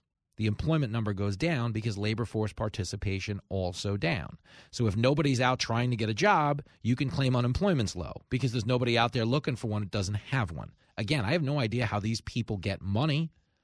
I'm always amazed. Like when you turn on the news every day and there's someone protesting at the Supreme Court, they're yelling at the cops or handcuffing them to something in the name of climate change. I'm like, how do you people get by? You hear like George Soros funded. I'm sure that's a thing on some level. But, is it really that extensive that you're watching these tens of thousands of people? Like, nah, I'm not going to work. It's impressive to me as a guy who's had to work every day since he was a teenager. But the state of participation in our labor force is low, but bigger than any of the economic indicators the White House is pointing to, like, the low unemployment, wage growth. The inflation is higher than the wage growth, so it wipes it right out. But that being said, the reason we're in this position is because of all the money they spent, the inflation that they caused. And when you call this act reducing inflation, but you enact more policies that contributed to inflation, what you're really doing is throwing a drowning man a sofa. Here's John Kennedy essentially saying as much there, clip 11. Joe's an intelligent guy. He knows that this is nothing but a big money suck. And it's just going to get worse until Congress stops the spending. And let me give credit where credit is due. The inflation started with President Biden's $1.92 trillion American Rescue Plan, but it has continued with all Democrats in the Senate and the help of, 15% of the Republicans who continue to vote to spend money that we don't have. And what he's saying is, No, you're doing it all wrong. Dude, we're spending money we don't have. I don't ever bore you to death with policy, with procedure and stuff like that, okay? Partly because it would bore me to death to even have to attempt to explain this to you. But the best way I can articulate this is you look at running a country like you are running a family, okay? We have X amount of income. We have Y amount of bills. Okay, meaning here's the things we have to pay for. Gotta pay for them. Okay, the lights aren't going to stay on, the heat's not going to run, the car's not going to start if we don't pay these bills. Okay, that's going to eat up this much of the income. Okay, from there, whatever's left, food, you want to do something, whatever, great. Okay, awesome. Buy a pair of cowboy boots. Look like Jimmy Fallon sitting on the Gutfeld set if that's what you want to do. I don't advise it. Nowhere in the world is there a man who'd be better off if only he dressed a little bit more like me. Correctamundo. But the point is, okay, X amount of income, Y amount of bills. What they're doing right now in Congress and what they've really been doing for the past 40 years, modern monetary theory, print and spend economics, is we have X amount of income, Y amount of bills, and they are spending all of our income, even more than we actually bring in, and taking out loans and borrowing money and getting debt from China, okay? And we are recklessly, irresponsibly running this household into the ground. This is not fiscal responsibility. They have a couple of crazy people in Washington who have bought into something called modern monetary theory. Well, there's no amount of debt that's too much of a problem. We just keep printing it. We'll just print more money. Our money's worth stuff. Look at it. Okay, but yeah, look at it versus the rest of the world. Do you know the Russian ruble that was supposed to be crippled by the sanctions we slapped on them when they invaded Ukraine? You know the Russian ruble is worth 8 times as much as the American dollar? What the hell is the world coming to? That's how much they've devalued our currency. And that's how reckless this spending has been. But understand what's going on right now. You're watching a shopping spree in Washington, D.C. And what I mean by a shopping spree is, you remember those old game show segments where a person would go, Toys R Us. Remember the great God, I loved me at Toys R Us. I do hope they come back. I loved going to the toy store. It's the best. But I will tell you, if you remember those old shopping sprees, someone would get a shopping cart and they'd go, okay, when we fire the starter's pistol, you've got 5 minutes to fill up any item you can fit into that cart, and whatever you get into that cart at the end of the 5 minutes, it is yours. Take it home. You're on a shopping spree. Ready, set, go.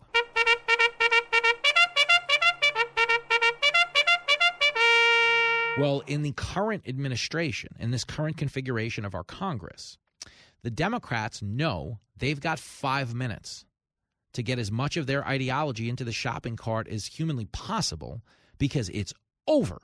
Okay, if you think about like Cinderella, she got to be home at midnight. For the Democratic majority in Washington, it's about 11:58 p.m. right now. Okay, It's about to be midnight. And understand, when the midterms come, it is over. Like, there's no world where they hold on to Congress. They're projecting to lose 90 seats. So even if they wind up being catastrophically wrong and they only lose 50, they're still going to be in the minority by about 30 seats. Okay, so understand, the Democrats are losing control of Washington the minute the midterms get here. It's over. They can't do anything else. So if they want to enact their green agenda, if they want more government entitlements, they want more spending, they want more borrowing, they've got to do it now. So understand that as bad as the economy might be, okay, and again, not only did GDP contract, but private investment went down, double digits, okay? Disposable income went down for a fifth consecutive quarter. Biden can tell you, as he is in the sound clip I'm going to play you, that things are going good. But they're not going good. Okay, they're not going good. If people have stopped investing, if people don't have any savings, that's bad. If the GDP, the economy itself, is shrinking, meaning we're not making more money, we're making less, that's bad. It's the most simple definition I can give you. America is producing less money, okay? That's going on right now. We're making less money as a country. That's not a good thing, no matter how they spin this. They know it's a bad thing. But because they've only got a few minutes left in this shopping spree, they're passing a bill in Washington this week that's going to emphasize more green energy, that's going to emphasize more of these subsidies, that's going to emphasize more of this print and spend economics at a time when we're already shrinking. That's stupid. Use your common sense. Unfortunately, the guy speaking doesn't have any. Here it is, clip 30. And just last week, as it had SK Corporation of the Republic of Korea announced $22 billion in new investment in semiconductor batteries, chargers, and medical devices, creating another 16,000 jobs here in America. And this is powering the strongest rebound in American manufacturing in over 3 decades, creating 613,000 manufacturing jobs. Passing the CHIPS bill is going to put another $72 billion for incentives and tax credits to expand semiconductor production. And the Inflation Reduction Act will add another $370 billion in clean energy tax credits in reconciliation, including incentives to accelerate domestic production of solar panels, wind turbines, batteries, and critical materials processing. That doesn't sound like a recession to me. Thank you very much. You blockhead! It doesn't sound like a recession to me. How dare you say that? Yo, every one of these green energy promises is garbage. Remember when he killed the Keystone Energy Pipeline? And we wiped out 10,000 American jobs? And they were like, don't worry, you'll get a green energy job. Has anyone gotten that green energy job? The answer would be no. Yo, that was almost a year and a half ago. But you understand the shopping spree. It's up in November. So they're trying to cram as much of their ideology into the shopping cart as they can. But again and again and again, nothing doing is going to reduce inflation or help the situation you're in. Just add that to the long list of Joe Biden's lies.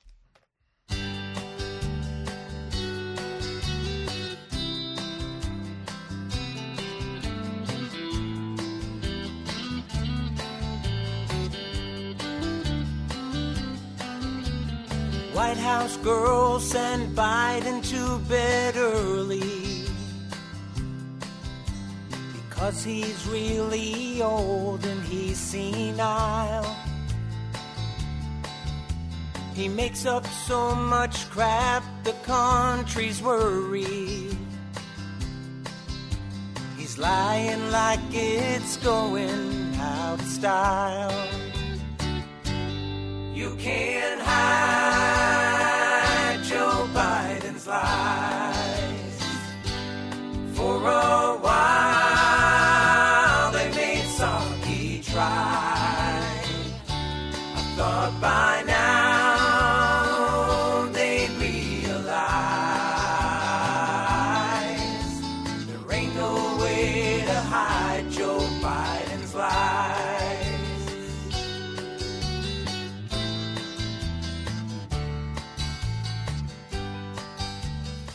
You're listening to Fox Across America with Jimmy Fallon.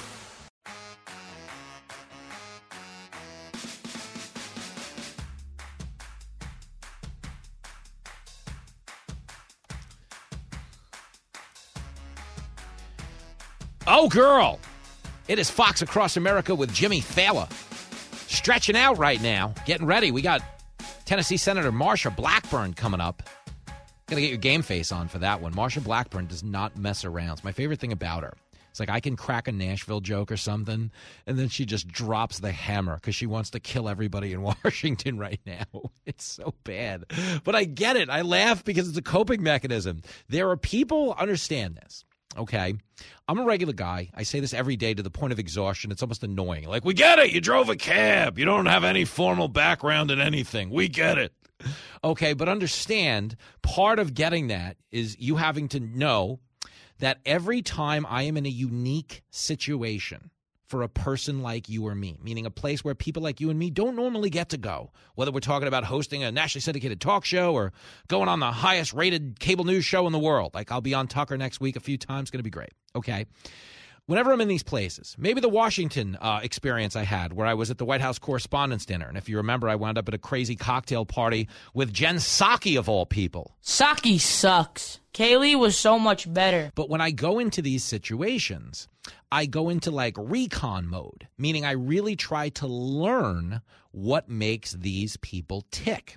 I really try to learn what this is like on a daily basis, on a nightly basis, because if I'm at a D.C. cocktail party, this is like once in my life. I don't come on the air and talk to you like this is my social scene.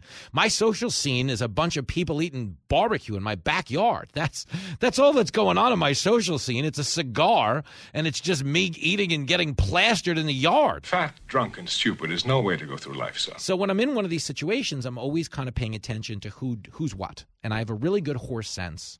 From all the time I spent interacting with humanity in a taxi cab, I'm a really good judge of character. And 90% of Washington, D.C., Republican or Democrat, 90% of them are a member of a uniparty. They don't care. They don't care about anything. They want lobbyist money. They want dinners at Cafe Milano. And they want all the hottest escorts you can cram into the hotel while their wives are out of town. Oh, yes. I've read about that in the Bible. But for the 10% of people who actually care, who are talking dollars and cents, who are crunching numbers, who are talking about, securing the border, reducing our debt, supporting our law enforcement, educating our children instead of telling them to chop off their junk in kindergarten. Those people are losing their minds right now. Losing because they're watching such a dereliction of duty by the rest of our elected officials and just a weapons-grade level of stupidity. The point I'm saying is stick around for Marsha Blackburn because she might drop an F-bomb on live radio when we come back on Fox Across America.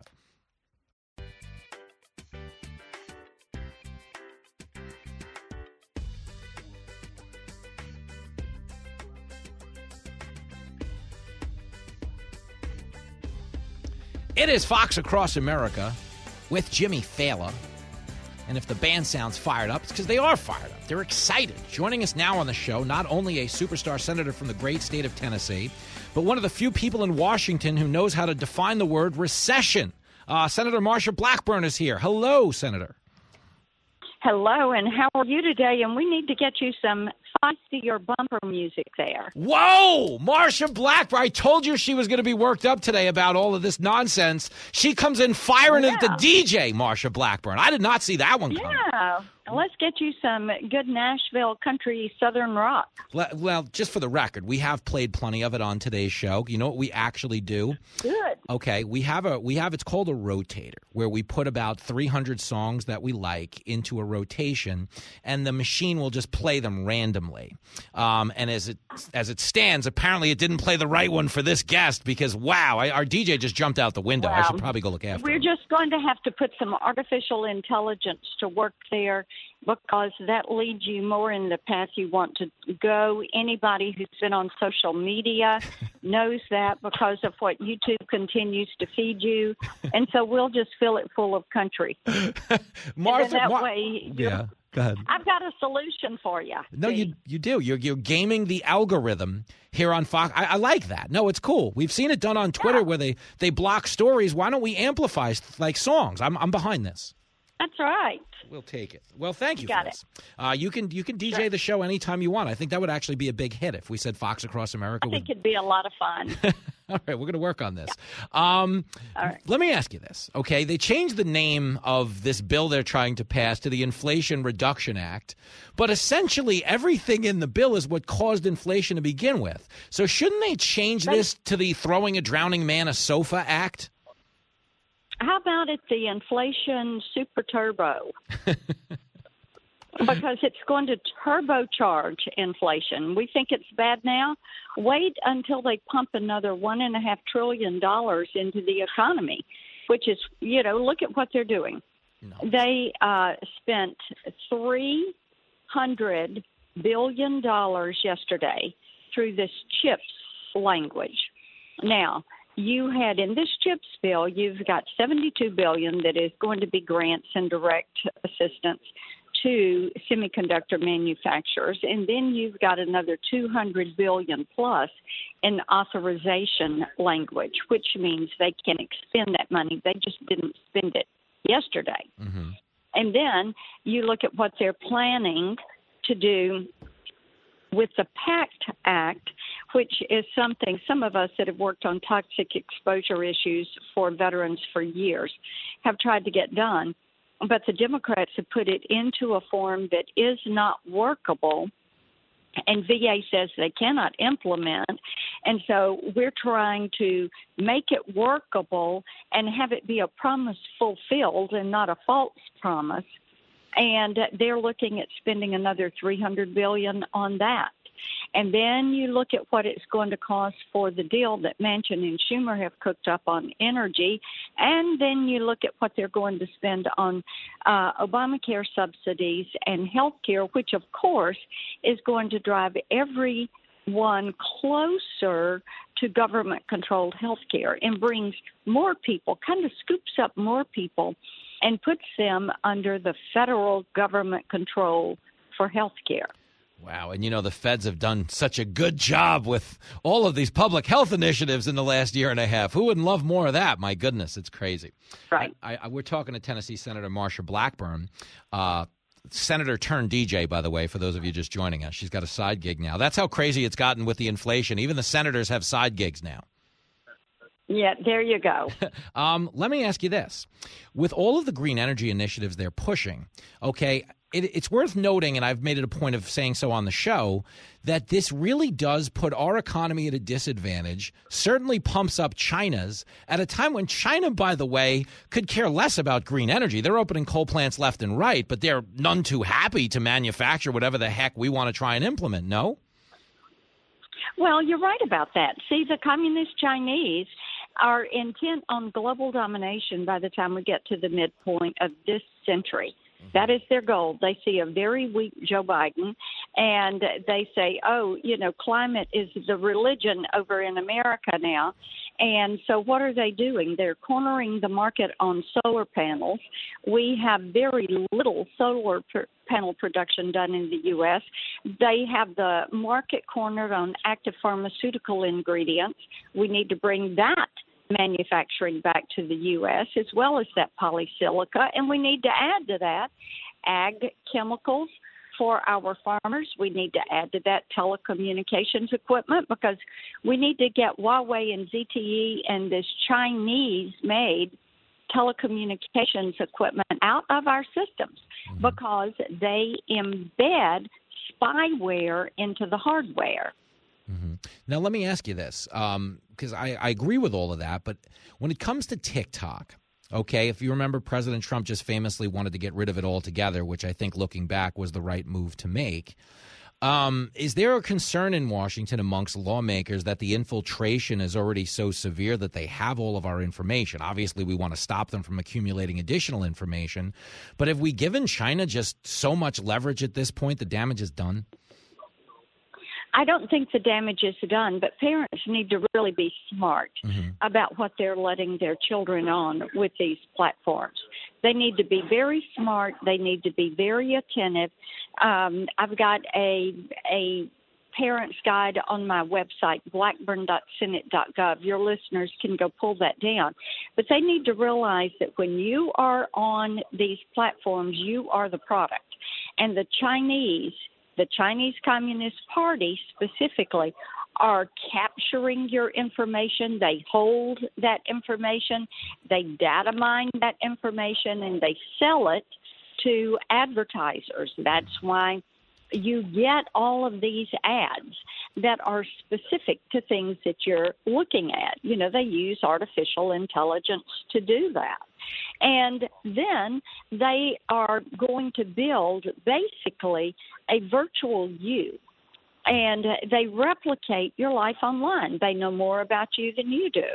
And then when today's kids are older and working, they're going to use this information to bribe them, we would think, because we have recently discovered that they've spent the last 10 years trying to bribe people that were immersed in our Federal Reserve, the SEC, our banking system, who were involved in the China talent program.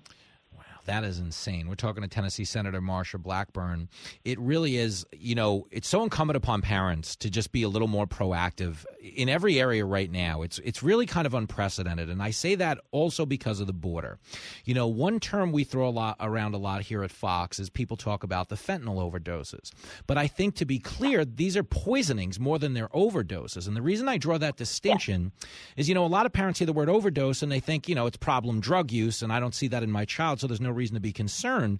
But what we're really learning from this dereliction of duty at the border is that we've got a lot of kids dying that are not anything close to junkies. These are kids taking an Adderall to stay up writing a term paper and just dying. And I think we need to – I almost think we need to repurpose that conversation to say poisonings. Do you agree with that on some level? Oh, yes, and I think you're exactly right on that. They are so pushing this fentanyl.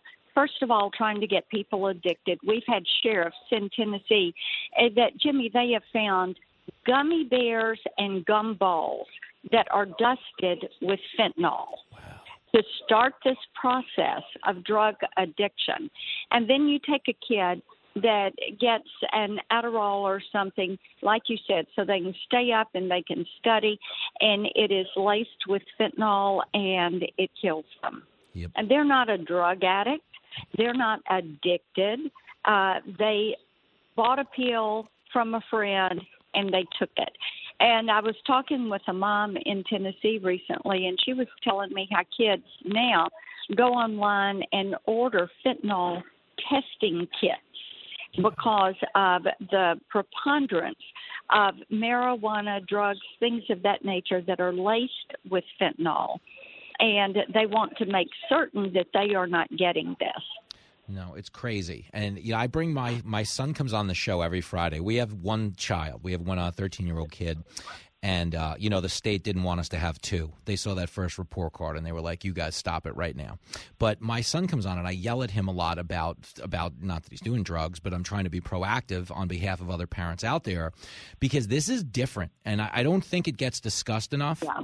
It's a different time in our country. Like, we grew up in an era where we might not have been doing the drugs, but there was recreational drug use, and most people lived to tell the tale. We're not living in that era now, and it really is scary, and it's sad. Because it doesn't get the attention. Very much so. Yeah, it doesn't. It doesn't get the attention. Well, listen, okay, we do love talking to you, whether the news is good or bad, and we look forward to that playlist you're going to send us. We'll be on the lookout for it, okay? We'll make you a good, solid country music. Get you a little bluegrass in there. Get you a little blues, a little southern rock. We'll fix you up, Jimmy. I love it. It's going to be good for ratings. I'll send you a cut of the royalties when they start coming in. You're the best. Tennessee Senator Marsha Blackburn. We'll see you soon. There she goes, the great senator from the great state of Tennessee. Listen, you're probably going to hear Lincoln on the show tomorrow, depending on what happens with his football practice, because I want him to come on again, and I'm going to keep drilling home on this point. It's crazy to me to be the dad who has to keep giving the just say no speech, but I'm just telling you, if you're listening right now, go talk to your kids, man. This is not the 90s. It's not the 80s. It's not the aughts. Good kids, not junkies who, again, can be good kids that fall into a bad pocket, as we all know. But kids with no experience doing drugs are dying right now. It is the leading killer in our country of people between the ages of 18 and 45. And, dude, you do not hear a word, not a word about fentanyl anywhere in the media. The media is a bunch of losers. I mean, it's crazy. But I really, just to process this really quickly, okay? We spend so much time covering COVID. We spend so much time covering monkeypox, which is a thing now. Whatever. Do what you want with that one, okay? But understand that is getting about 10 times, I would dare I say 100 times as much ink as fentanyl deaths in this country. It is the leading killer of people between the ages of 18 and 45, not COVID. COVID is not, between 18 and 45, COVID is not a top 50 killer, and it's getting the entirety of the headlines. Do you understand? And that's a media priority, and I get it, that fear, it sells, and your fear equals their ratings. But if you actually just care about the quality of life in this country, if you care about the individual in this country, you got to realize there's a wholesale failure right now in terms of protecting the youth in this country and people, writ large, who are doing recreational levels of drugs. You're not supposed to do drugs once and die. You're not. Okay? All right, maybe if you're really getting after it. I mean, if you went out there and, took a week's worth of drugs in an hour and dropped dead, I get it. Okay, but if you took what you understood to be a recreational one-time dose of a drug, traditionally it wouldn't kill you. But we're now living in an era where it will. So seriously, do yourself a favor, do everybody's kids a favor. Stay on this, man, because honestly, nobody else cares. And I don't give homework on this show because I'm not a guy who did homework. You've seen my grades. I was talking to my fourth grade teacher yesterday, Mrs. Germano, and I had said her name on TV. We were on the 5. It was the 4th of July special on the 5. And we were talking about books that influenced us growing up. And I talked about a book she read called Where the Red Fern Grows. And she was shocked to hear her name on TV. But I don't think it was nearly as shocking as seeing the person who said her name on TV. Because if you were teaching Jimmy Fallon, I think the last thing you expected him to do on TV was be on it, unless he was taking like a perp walk out of a police station or something like that. That is correct. The show that's standing up to big tech. Get those nerds! Nerds! Nerds! You're listening to Fox Across America.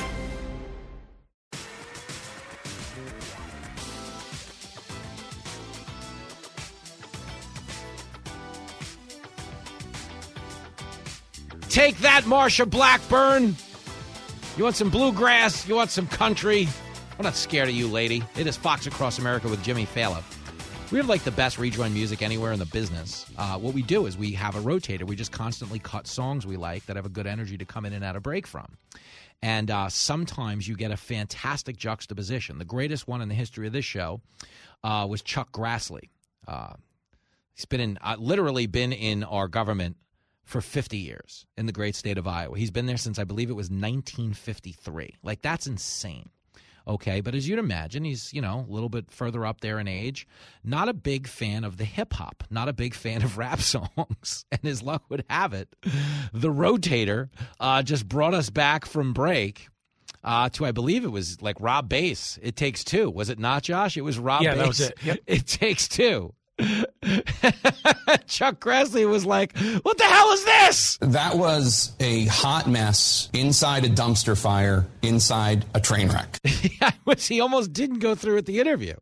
He's like, what kind of show is this? This is psychotic. This guy's late his 90s, and he's listening to Rob Bass and DJ Easy Rock. It was funny for us. I don't know that he was a fan.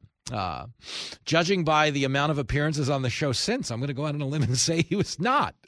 But that's the fun thing about Fox Across America. You're getting the people who run the country getting together with a guy who can't even run a 5K. Look at me. I'm like 240 pounds. I think I am the reason for the pregnant man emoji. People think it's possible because they see me on TV, and they're like, maybe, I don't know, maybe guys can do it. I don't know. This guy looks like Octomom right now. By the way, I do manage expectations because everybody who comes to one of these live events, I get at least 5 comments where people are like, you're not as fat as you say on the radio. And I'm not, okay? I'm kind of holding it together. I'm also not the substance abuser you think I am on the radio. There's no way I could keep up with all these brilliant people in the news industry here at Fox if I was drinking and eating on the level I make it sound like I am. But that being said, I am a 700-pound man trapped in like a 250-pound man's body, to be clear. If you look at me and you watch me eat, you might not say I'm 700 pounds, but if you saw my intake, you'd be like, that boy is a P-I-G pig.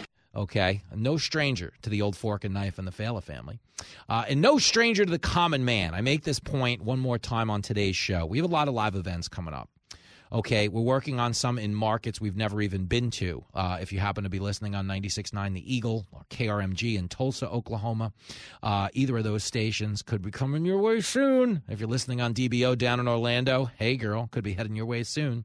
We also have a big event we're about to announce out in Iowa at the Bridgeview Center. And in August, Friday night, August the 19th, we will be at the Encore. And that is a Friday night stand-up gig. It is sold out on Ticketmaster, but stay tuned because we might add a second show.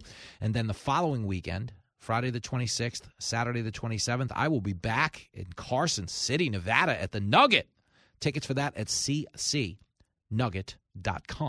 Folks, the world's on fire. You might want to come laugh at a comedy show. It's going to be a good time. You get to see me say a bunch of things I can never say on the air or I'd get fired.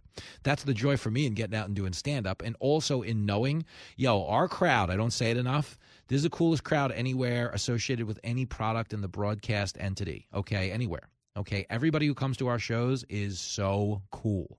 And when I mean cool, it's not like they're the Fonz. They're not like trendsetters. They don't walk around with a pack of cigarettes under their T-shirt like, hey. They're just cool. They're funny. They like the country. They've got jokes. They take shots at my wardrobe. These are really cool people that hang out at the events. So you'll find some validation for yourself if you show up to one of them. Heaven forbid. Get off your butt and get out there. We might have to carpool with these gas prices, but long story short, this show is over. Pay up, get out, be a Republican, be a Democrat. Just don't be a...